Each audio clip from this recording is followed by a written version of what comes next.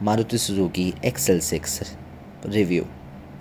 The XL6 is a premium derivative of the Ertiga MPV. The XL in the name expands to exclusive and not extra large, while the 6 is there to communicate that this is a pure 6-seater car. The XL6 has the Maruti Suzuki Premia Nexa network. The XL6 looks like an Ertiga set for an outing in the television show Man vs. Wild.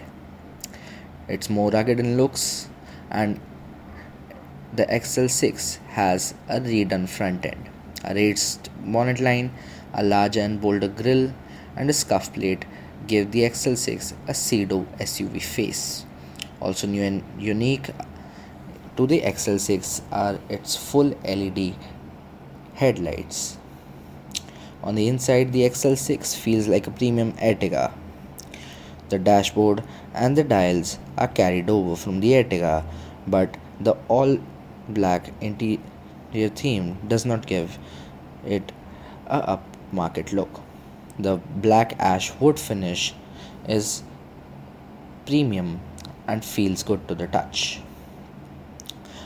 The second row comes with two captain seats which are comfortable and well padded for good under thigh support. The boot is useful at 550 liters, and also to note is that the middle seats don't fold flat as the Ertigas. If you've driven a petrol powered Ertiga, you've driven an XL6.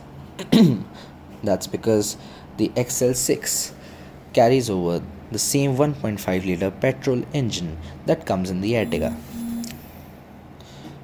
Initial responses on the XL6 are good if you hold the gear, and you'll also appreciate the borderline sporty top end.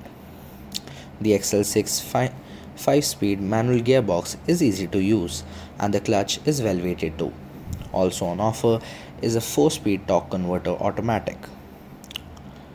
The XL6 low speed ride comfort is good, with the suspension rounding off the bumps with ease. Large potholes do thud through the cabin at high speeds, but it's well planted and it gives a premium ride quality to the car. The XL6 starts where the Ertiga stops at rupees 9.8 lakhs ex showroom Delhi. The Zeta variant is what I suggest, which is a great value for money.